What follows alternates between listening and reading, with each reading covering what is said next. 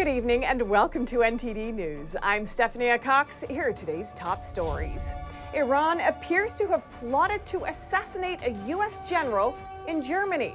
Reports say Israeli intelligence agents foiled the plan when they interrogated an Iranian agent.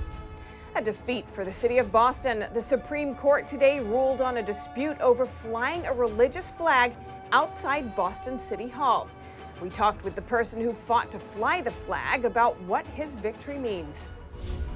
A win for online retail giant Amazon. Workers in New York City vote against unionizing a second warehouse, dealing a blow to union organizers. The U.S. Embassy is now planning to move back into Ukraine's capital, and a group of lawmakers wrapped up their trip to the region today. While back home, Congress is prepping to spend another $30 billion towards Ukraine. Johnny Depp's defamation trial against ex-wife Amber Heard enters another week. Depp's bodyguard testifies that Heard punched Depp in the face. We also see photos of Heard's alleged injuries caused by Depp. And witnesses testify on how Heard's op-ed ruined Depp's career.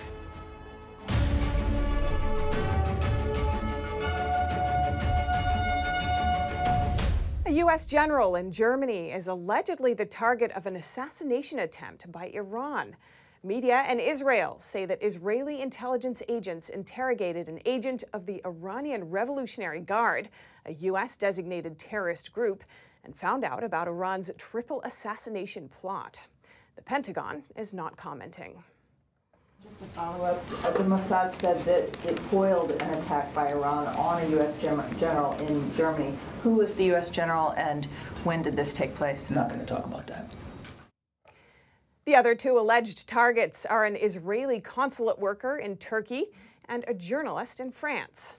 Israeli TV stations broadcast an audio recording of the alleged Iranian agent making a confession about the plots. They say the Israeli agents interrogated him at his home in the Iranian capital of Tehran and presented themselves as Iranian intelligence workers. Reports say the Israeli agents released the man after the interrogation. NTD reached out to the Israeli government and the Pentagon, but didn't hear back before airtime. The State Department declined to comment. The Supreme Court ruled today on a dispute between Boston and a Christian group that wanted to fly its flag in front of City Hall. NTD's Iris Tao spoke with the group's leader. In a unanimous decision, the Supreme Court ruled Monday that the city of Boston violated the First Amendment when it refused to fly a Christian flag outside City Hall. Again, we weren't surprised by the decision, but a little bit surprised by the 9-0 decision. Boston has allowed dozens of private groups to raise their banners on a public flagpole. But when Hal Shurtleff's group applied in 2017 to fly a flag symbolizing Christianity, the city said no. He said, please consider other secular flags. You just can't fly the Christian flag. And when I saw that sentence, I said, we have a case here that we should win. The city told him that the separation of church and state wouldn't allow the flag to fly, but the High Court said Monday that argument doesn't fly. In his opinion, Justice Breyer wrote that Boston's flag-raising program does not express government speech. The government thus cannot discriminate based on religious viewpoint, which Breyer noted is exactly what Boston did in this case. Shurtleff, meanwhile, believes the city misunderstood the First Amendment, as many others have. In fact, I'm hearing some outrageous things like high school principals, elementary school principals are telling children they can't bring candy canes because it's shaped like a J and it has a Christian allegory behind it. And it's totally ludicrous. And a lot of people just buy into it because they just don't know the Constitution and the First Amendment. Shurtleff's organization works to teach individuals about the Constitution, but he said this case, which they fought for years, did something bigger. We taught the whole country due to this case. And so people have to look at that First Amendment and say, no, it doesn't mean you can't say, God bless you, in a public building. The Monday decision also favored the position taken by the Biden administration, which sided with Camp Constitution and argued that a flag-raising program is a public forum, just like an open mic night. Reporting in Washington, D.C., Iris Tao, NTD News. Amazon employees at a New York City warehouse today voted against unionizing. That's a win for Amazon, which fought against unionizing efforts. NTD's Arian Pazdar has more from New York. Last month, Amazon employees in Staten Island formed Amazon's very first labor union in the US. This week, the second union could have formed, but most employees voted against it in a 60-40 outcome. Progressive caucus members such as Bernie Sanders and Alexandria Ocasio-Cortez rallied with Amazon's labor union in Staten Island ahead of the vote. Nevertheless, no victory for the union. The union's leader says New York City is one of the most expensive places to live in the US, and the cost of living is only going up with inflation. He wants a wage increase from $18 an hour to $30 an hour. Also, more breaks and benefits. You can't raise wages arbitrarily in the way that they're demanding and not have a consequence someplace else. Wayne Weingarten is a senior fellow with the Pacific Research Institute. He says union efforts, such as wage increases, can make it less profitable for businesses to operate, which might end up hurting the locations where unions were formed. If you look at car manufacturers, right, when a lot of the new plants came in, especially foreign manufacturers who wanted to build in the U.S., they didn't go to Detroit, which had, it had a really strong kind of presence in terms of manufacturing, had the expertise, but the unionization made it too difficult to actually build profitably. When the nation's first Amazon union formed a month ago, Amazon objected the result, saying Amazon's labor union intimidated employees, making them vote in favor of the union. In a statement to NTD, the union's lawyer denies that and claims the opposite, saying Amazon is the only party with the capacity to intimidate potential voters. Amazon can and has threatened voters with loss of employment, lower wages, and generally worse working conditions if they vote for the union. The union now has 1 week to file an objection to the result, similar to how Amazon objected the vote last month. Arian Pazdar, NTD News, New York. The labor union's lawyer just told NTD that the union is in fact considering filing objections. It says Amazon pressured and coerced employees into voting against unionizing. U.S. officials today announced an end-of-the-month plan to move their embassy back to Ukraine's capital, Kyiv. And a group of representatives just finished up an unannounced trip to the region. The group, led by House Speaker Nancy Pelosi, is the first official congressional delegation to have visited Ukraine following Russia's invasion. NTD's Melina Weiskup has that story. House Speaker Nancy Pelosi met with Poland's president today, wrapping up an unannounced weekend trip to Europe. She's the highest-ranking U.S. government official to visit war-torn Ukraine since the invasion began. And so our commitment is to be there for you until the fight is done. I am thankful for this. First of all, for this signal of powerful support of Ukraine, powerful support of the United States. That's Zelensky's message to the first official U.S. congressional delegation to have visited Ukraine following Russia's invasion. Congressman Adam Schiff was part of that delegation. If Russia can get away with this naked aggression, this invasion of their neighbor, what's to make us think they'll stop with Ukraine? But will Russia get away with this? A head official at the U.S. Embassy hinting today that the war could be turning a corner. I would say the message to Russia is you failed. Ukraine is still standing, the government is still functioning, and we're going back to Lviv first and then Kyiv to help the government.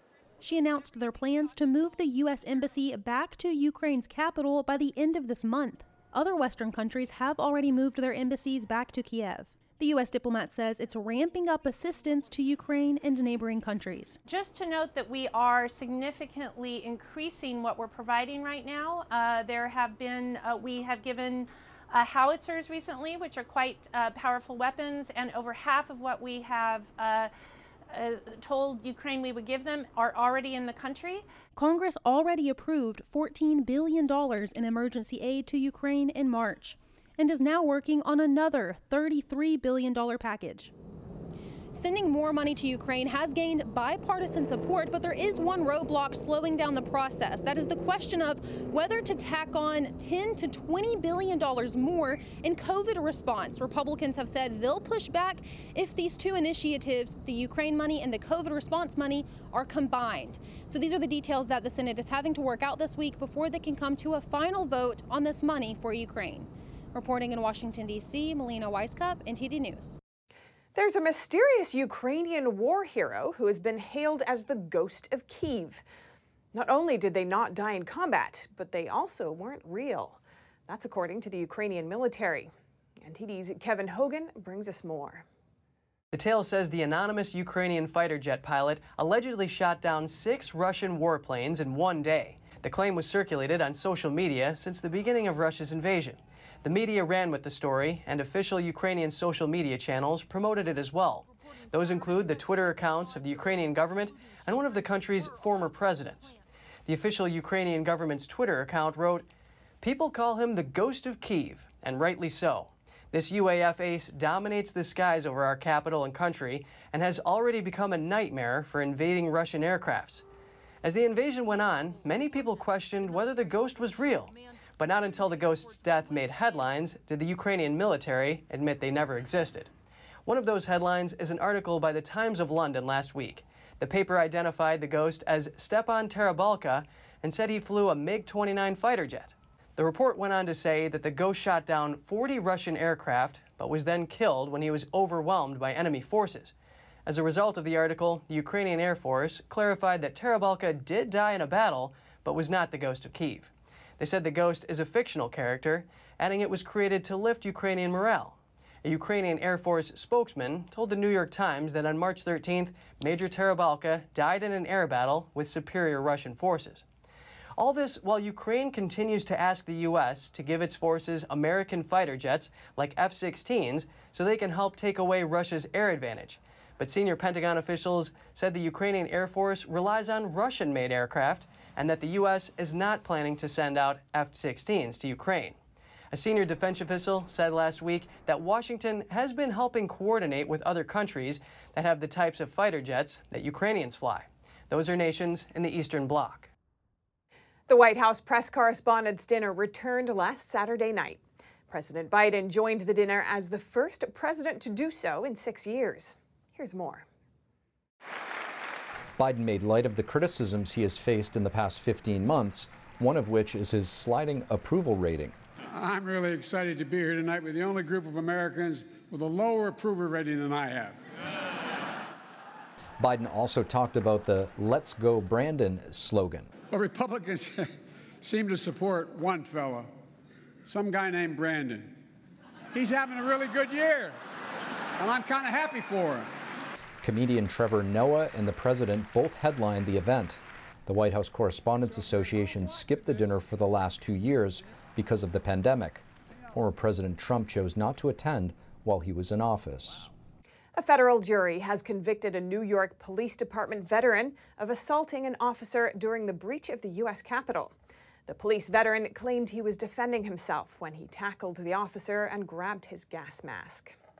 Thomas Webster, seen here in the red jacket, was the first January 6th defendant to be tried on an assault charge and the first to present a jury with a self-defense argument. Webster testified he was trying to protect himself from a rogue cop who punched him in the face. Webster accused the Metropolitan Police Department officer of instigating the confrontation. The officer denied punching Webster, who will be sentenced in September. Coming up, allegations involving a New York TV anchor in an undercover sting targeting pedophiles. He reportedly tried to meet who he believed was a 15-year-old boy and sent sexually explicit messages. And the most revered tournament in tennis and their controversial ban on Russian and Belarusian players. What Rafael Nadal has to say about Wimbledon. That and more on NTD News.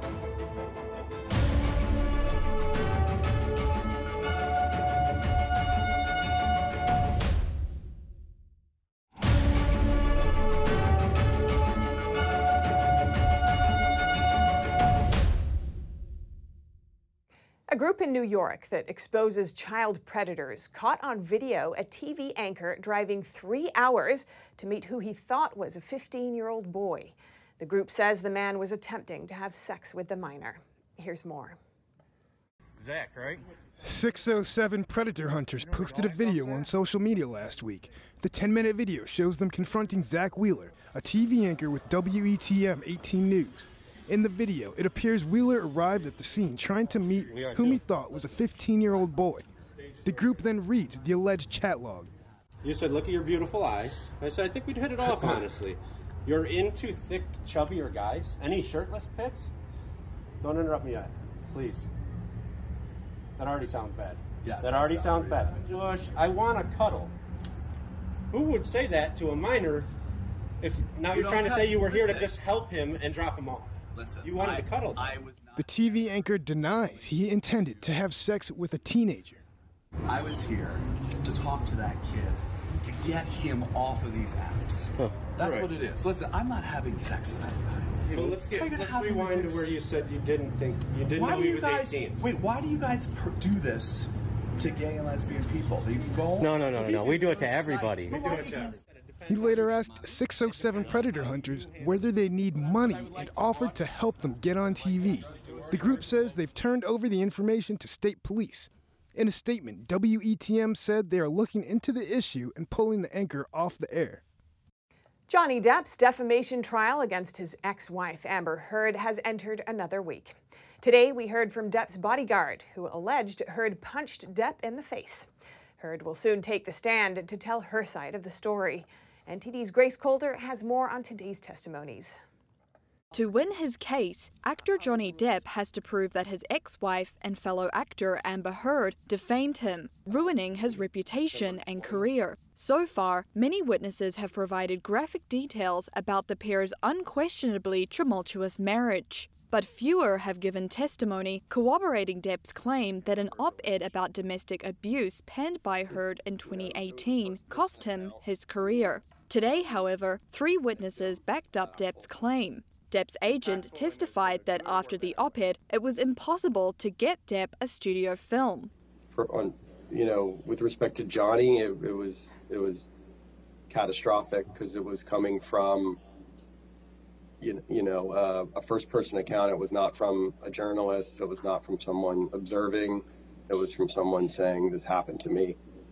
In the op-ed, Heard alleges she was the victim of domestic abuse and called out Hollywood for supporting her abuser. While she didn't name Depp, his team argues that it was clear she was referring to him. Depp has denied all allegations of domestic abuse. Entertainment lawyer Richard Marks, who testified as a forensic expert for Depp's legal team, said the op-ed got Depp cancelled by Hollywood. Furthermore, a licensing and damaging expert testified that Depp's online reputation took a major hit after Heard's op-ed was published. This was based on analysis of Google search results. In addition, Depp's bodyguard testified Monday that Heard threw a Red Bull can at Depp's back and spat on him during a brawl in 2015. He also alleged Heard punched Depp in the face.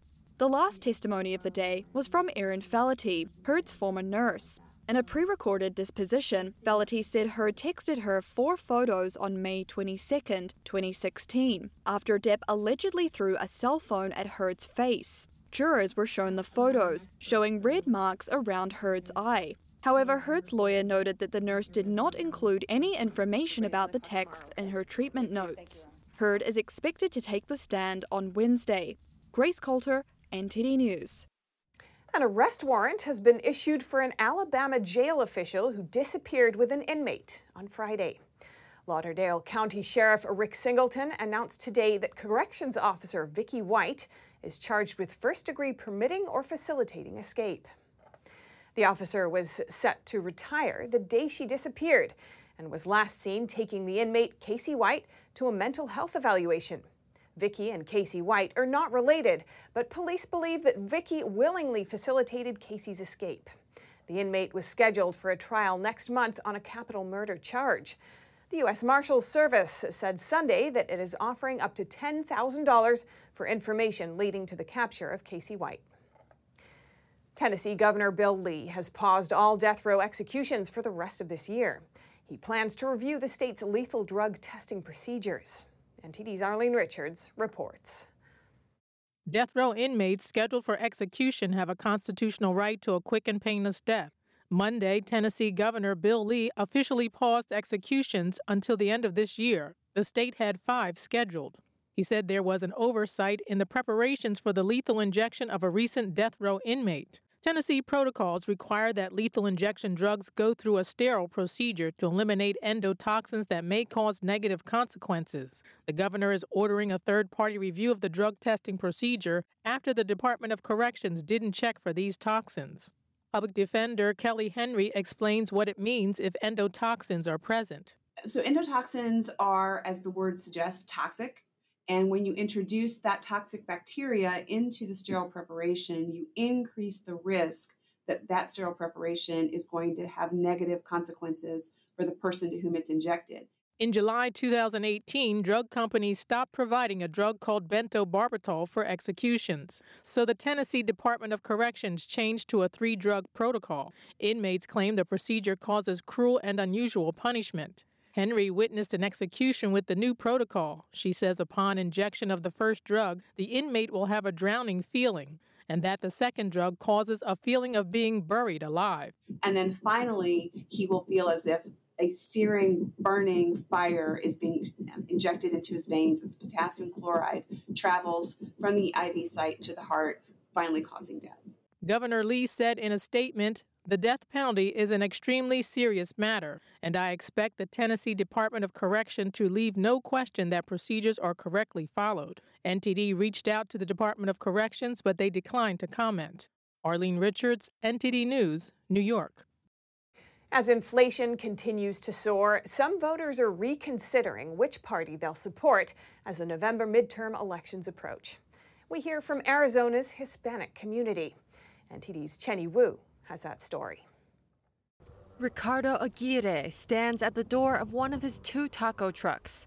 As he opens the refrigerator door, he laments the soaring cost of tomatoes, onions, meat, and cilantro, which have doubled in price in recent months, hammering his Phoenix-based catering business. In the aisles of a local Costco in Phoenix, Arizona, Aguirre tells us just how much more it's costing him to keep shop. $6 for this.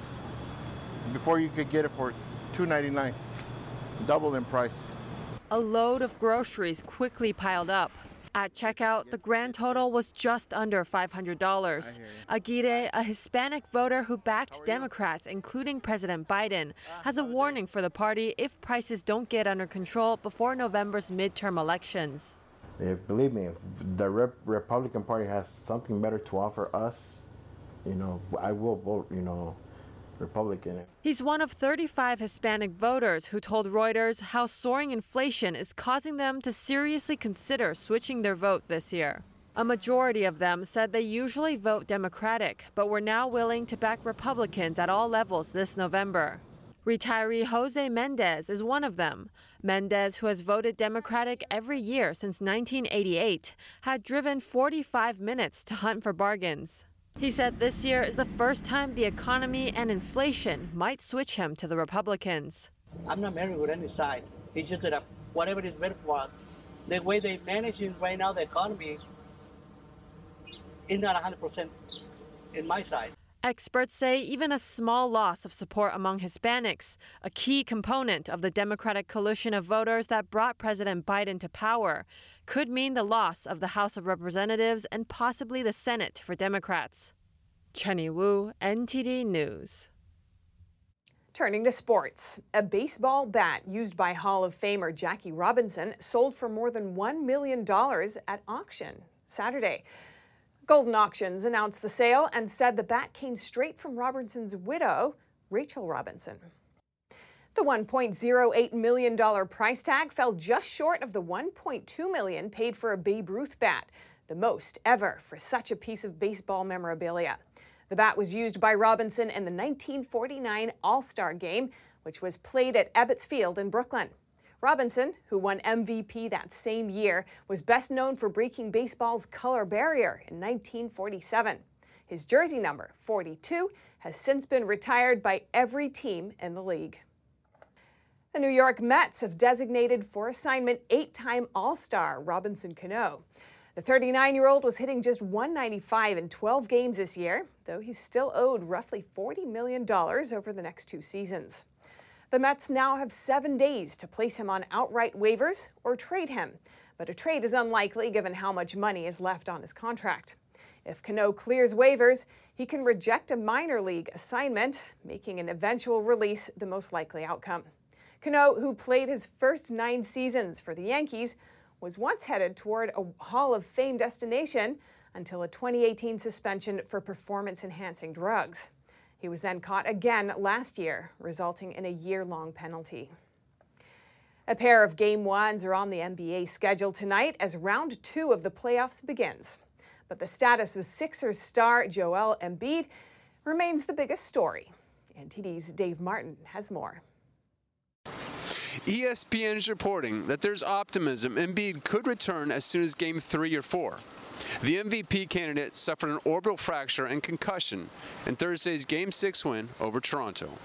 And that's in addition to the torn right thumb ligament he's already playing with. Although the Sixers are still left with former MVP James Harden, Embiid led the NBA in scoring in the regular season. Philly's opponent, the Heat, aren't exactly healthy either, as 5-time All-Star Jimmy Butler is among 6 players listed as questionable for tonight's game, which takes place in Miami. Out west, Phoenix hosts Dallas in their opener. Suns guard Devin Booker made an early return Thursday from a hamstring strain, but struggled shooting the ball. His health status going forward may be the biggest factor in the series. For the Mavs, guards Luka Doncic and Jalen Brunson scored more than half the team's points against Utah and will need to make a similar contribution to beat the top-seeded Suns. Dave Martin, NTD News, New York. Wimbledon's decision to ban Russian and Belarusian players has been met with criticism by both the men's and women's tours. On Sunday, one of the all-time greats, Rafael Nadal, chimed in as well. NTD's Dave Martin has more. Nadal, like Djokovic last week, disagreed with the All England club's controversial decision. It's very unfair for the players, for my colleagues. There is little they can do. What fault is it of theirs, what's happening now with the war? While Nadal called it unfair, Djokovic reiterated his position against it. I still stand by my position that I don't support the decision. I think it's just not fair, it's not right. Wimbledon's ban will exclude second-rate player Daniil Medvedev, among others. The All England club, which hosts Wimbledon, defended its actions in a press release saying it would be unacceptable for the Russian regime to derive any benefits from the involvement of Russian or Belarusian players with the championships. While men's and women's tours, the ATP and WTA, have criticized the ban, Wimbledon and the other 3 Grand Slams are independent of them. Yet those tours grant players significant individual ranking points based on their Grand Slam finishes, making them a must-play event. Dave Martin, NTD News. Coming up, a Republican campaign event comes under attack in Portland, Oregon. Aggressors dressed in black hurl smoke grenades, paint-filled balloons, and fireworks, shutting down the rally. And 2 of the richest men on the planet want to use cryptocurrency to combat spam on social media. That and more on NTD News.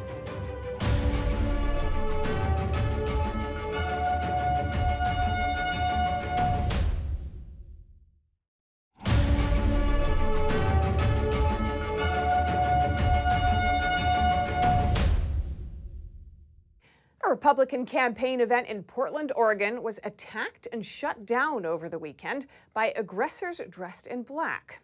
They're believed to be members of the anarcho-communist group Antifa. NTD's Grace Coulter has the story. We will not be intimidated. Does free speech still exist in Portland, Oregon? According to the Republican mayor of Sandy, Stan Pulliam, the answer is no, because Antifa is ruling the streets and shutting down anyone they don't agree with. On Saturday, Pulliam's gubernatorial campaign event became their latest target. Videos posted online by Pulliam show black-clad demonstrators hurling smoke grenades, paint-filled balloons, and fireworks. According to police, 2 people were injured, but due to lack of resources, officers weren't able to arrive on the scene until after the attack. We called the police. We called 911. In fact, at the Justice of Peace Center, we were just outside of their headquarters. Sat on hold for over 20 minutes. No police officers ever arrived until the very end just to take our statement. Pulliam has since released a plan to, quote, end Antifa's control of Portland for good, which includes tripling the state police force. Grace Coulter, NTD News. In Southern California, a district attorney launched a campaign to combat illegal street racing. One actor who has starred in films on the topic also joined him to help warn people about the danger of such fast driving. Orange County District Attorney Todd Spitzer announced on Friday a national public service announcement campaign to combat illegal street racing. The dangerous form of racing exploded in popularity during the COVID-19 pandemic. Street racing and street takeovers today in our nation, and quite frankly all across the world, it's out of control. We know it. These events are killing innocent people, and we are fighting like heck to hold street racers and street exhibitionists accountable. We are doing everything we can to get justice for victims. The campaign is being made available to every law enforcement agency in the U.S. in an effort to curb injuries and deaths related to street racing. Sung Kang of Fast and Furious also joined the attorney to warn drivers of the deadly dangers of illegal street racing and street takeovers. You see the movies and you see what we do and you want to emulate it, but that's pretend. That's pretend. There is no part two. There is no rewind. You get in an accident in one of these, and you will die. And not only that, you will kill somebody. Others joined to raise awareness. Lily Puckett, founder of the nonprofit Street Racing Kills, hopes to educate young people on the reality of street racing. In 2014, her 16-year-old daughter died in a crash while riding as a passenger in a street racer's car. I would say one of the things that you think is never going to happen to you. You just think you're not going to be that person. And you could be that person. You could be that person to kill someone. You can be that person that ends up being injured, handicapped for the rest of your life, or just even losing your life. And your loved ones are waiting for you at home. Your loved ones want to see you again. You want to come home every day after you leave your house. So think about it twice. Actor Cody Walker, who couldn't be at the announcement, pre-recorded his message. I think a lot of the time when those of us that want to go fast or we have something to prove, we don't take into consideration the lives of those around us. It's not just you that you're putting in jeopardy. It's everybody else around you. So don't be dumb. Take it to the track. There's somebody at home that loves you, that's expecting you to return. It's not worth the risk, I promise. Walker helped complete the final scenes for a character for Furious 7 after his brother, Paul Walker, died when the speeding Porsche he was riding in crashed into a power pole. I play pretend for a living, and at minimum, if we can use our hobby for something positive, and then maybe it was, that's how I use, my blessings in life, right? So I'll be the last person to say that we did something special. The Orange County District Attorney's Office joined 10 other Orange County law enforcement agencies, including the California Highway Patrol, to form strategic traffic enforcement against racing and reckless driving to crack down on illegal street racing. Two of the richest men in the world are toying with the idea of using cryptocurrency to do away with spam bots on Twitter. NTD's Phil Zoe has the story. Star of Shark Tank and billionaire Mark Cuban suggested we use Dogecoin, a meme cryptocurrency, to battle spam bots on Twitter. Elon Musk, the richest person in the world and soon to be owner of Twitter, said the suggestion was not a bad idea. Yeah, I think Mark Cuban, his idea was probably a little bit half-baked. Brian Horning is a cybersecurity expert who deals with many issues, including spam. What he laid out is kind of like an eBay-ish kind of honor system. Cuban suggested everyone contributes one Dogecoin in order to post unlimited tweets. But if anyone challenges a tweet and a human being confirms that the tweet is indeed spam, the challenger wins the Dogecoin. But if it's not spam, the challenger will lose his Dogecoin. Where I think there's some holes is you could have groups of people who band together off line to maybe team up against somebody to make their spam report seem not real or not be approved. Elon Musk recently said spam bots are the single most annoying problem on Twitter. So far, Mark Cuban's post has been liked 10,000 times. Phil Zhou, NTD News. In Japan, when cherry blossoms bloom, families and friends gather together to celebrate the beginning of spring. Chicago held its very own cherry blossom celebration over the weekend, featuring a group of Japanese performing artists. Let's take a look. The visitors at Chicago's Jackson Park over the weekend saw more than just the beauty of cherry blossoms. As part of the city's first Hanami Sakura, or cherry blossom celebration, the performance of taiko drumming and classical Japanese dance captivated parkgoers. Yoshinojo Fujima and fellow dancers performed a type of classical Japanese dance called shubukai. It originated in the Japanese city of Shizuoka, home to Mount Fuji. It's to celebrate nature, and since it's in the spring, we're using it with the sakura flowers. For the sakura flowers is that in Japan, it is the sign of spring coming, and since you appreciate all the 4 seasons, the sakura in particular is celebrated as the coming of spring. In the busy lives that we have today, it's always nice to pause and take a moment to appreciate nature and the world that we're in. Kyoto Aoki came from a Japanese performing arts family of several generations, tracing back to the Edo period between the year of 1603 and 1868. We had a restaurant, an Okiya geisha house restaurant, and so everyone that was there had to learn all of the performing traditions, and my father was the last generation to learn that in the Okiya house.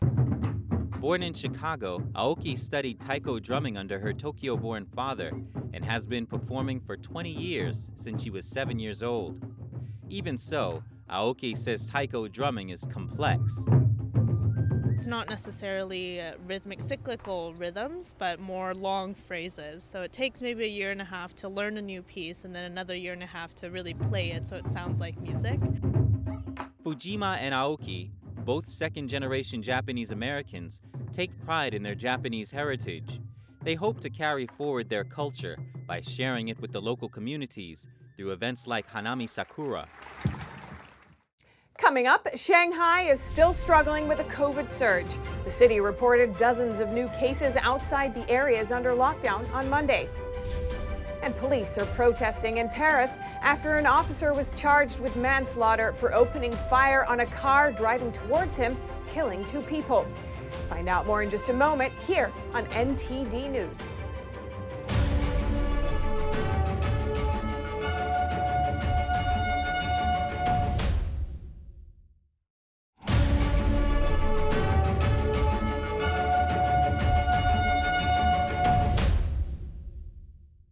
Shanghai authorities reported 58 new CCP virus cases outside areas under lockdown on Monday. This has been a setback following news that no cases had been confirmed outside lockdown areas for 2 days this past weekend. Here are the details. Reports of new COVID-19 cases outside of Shanghai's lockdown area could spell a setback for the city's battle against infections. Authorities reported 58 new cases on Monday, after 2 days of no new confirmed cases outside quarantined areas over the weekend. However, other data showed encouraging trends, with overall local cases down to 6,804 from 7,189 the previous day. Despite the drop in infections, more fences were erected at some residential blocks in Shanghai on Monday. And footage filmed by Reuters also showed streets largely devoid of pedestrians and traffic. Tough coronavirus measures in Shanghai have stirred rare public anger, with millions of the city's 25 million people stuck indoors for more than a month. Some sealed inside fenced-off residential compounds, and many struggling to secure daily necessities.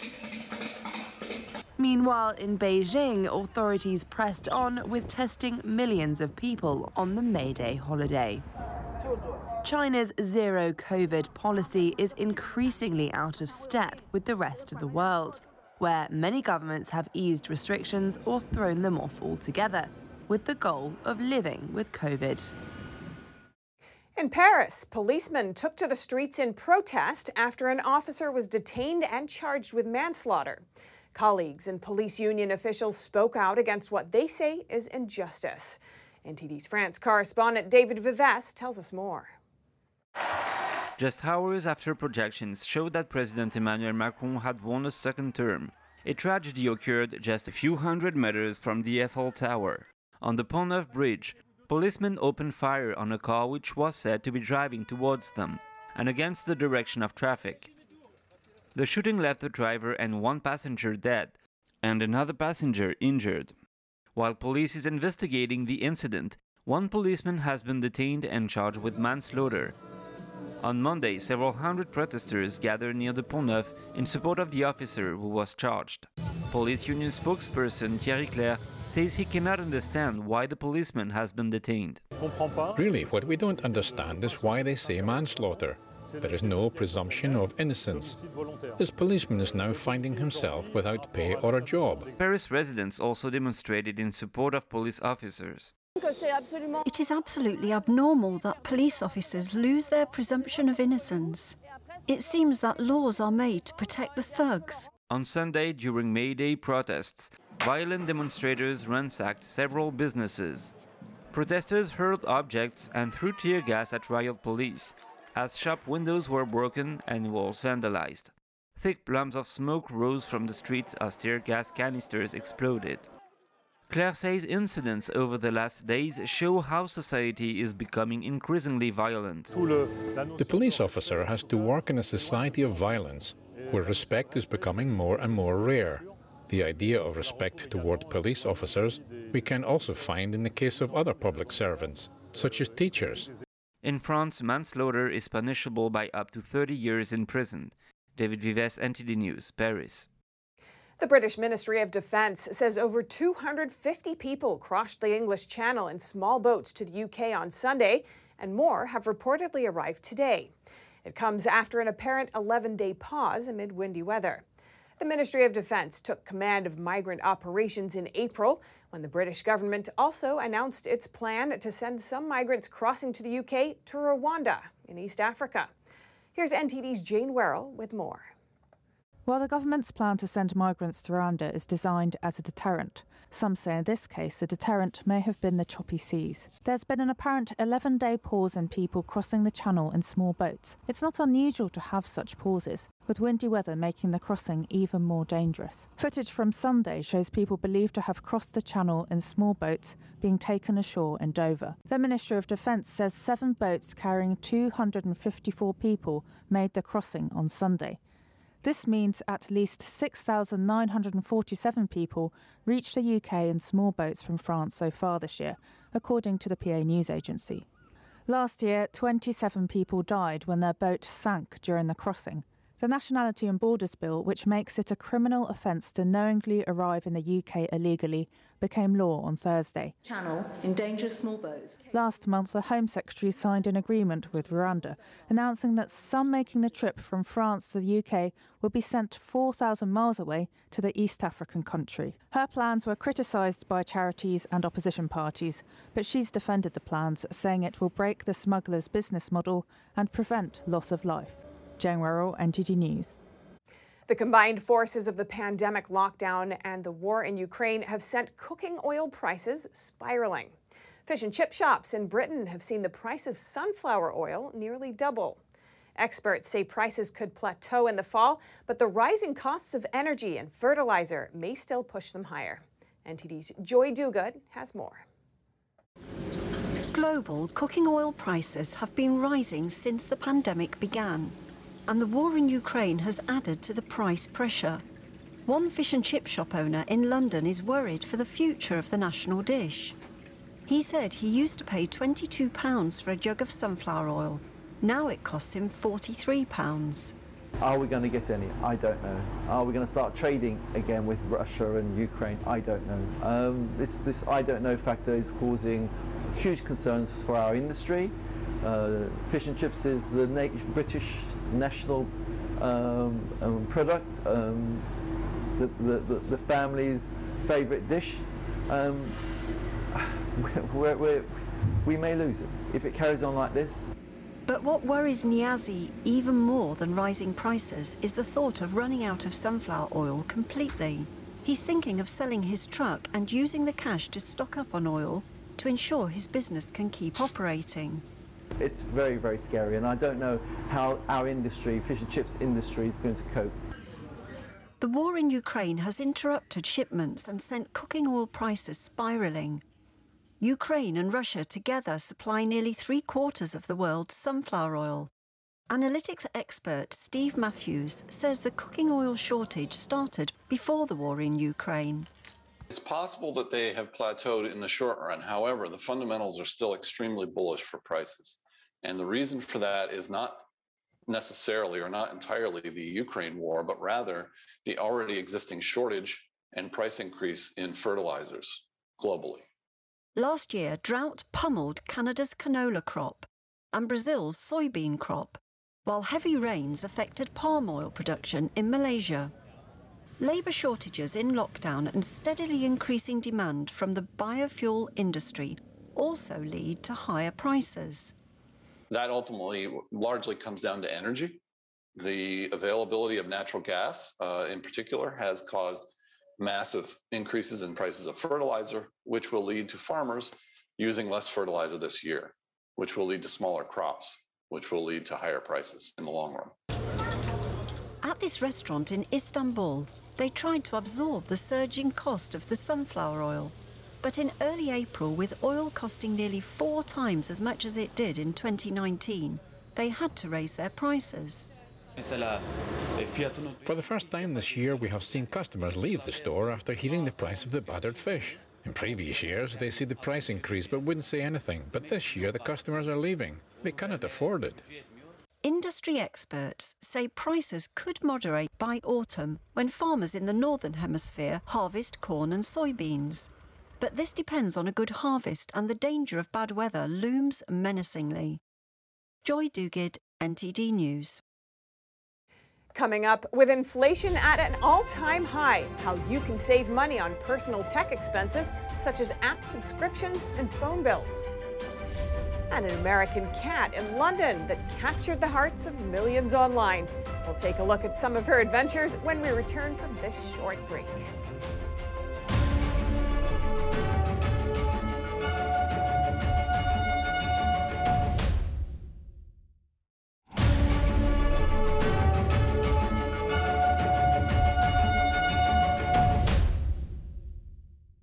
The cost for nearly everything continues to rise, and when it comes to personal tech, you may be overspending and draining your budget. Experts say now is the time to check how much you're spending on your favorite gadgets, phone bills, and app subscriptions. Here's how you can trim your tech budget without missing out. Inflation is at a 40-year high, and with the price of nearly everything going up, your personal tech budget could be taking a hit. The amount of money that we're spending on tech is getting bigger every single year, and it makes sense, right? We're working remote, we're doing things kind of on the go. Personal finance coach Julie Almantaveras has these 5 tips to cut down on the tech expenses. Number 1, ask for loyalty discounts. She says call your phone service provider every 6 months to see if you can get a better deal. Number 2, limit the number of devices you own. End those pricey upgrades. Don't feel pressured to buy the latest and greatest because oftentimes they're layered with things that you probably don't even need. Number 3, trim your wireless bills. The plans served up by the big carriers aren't always the cheapest, so explore other companies with budget phone plans.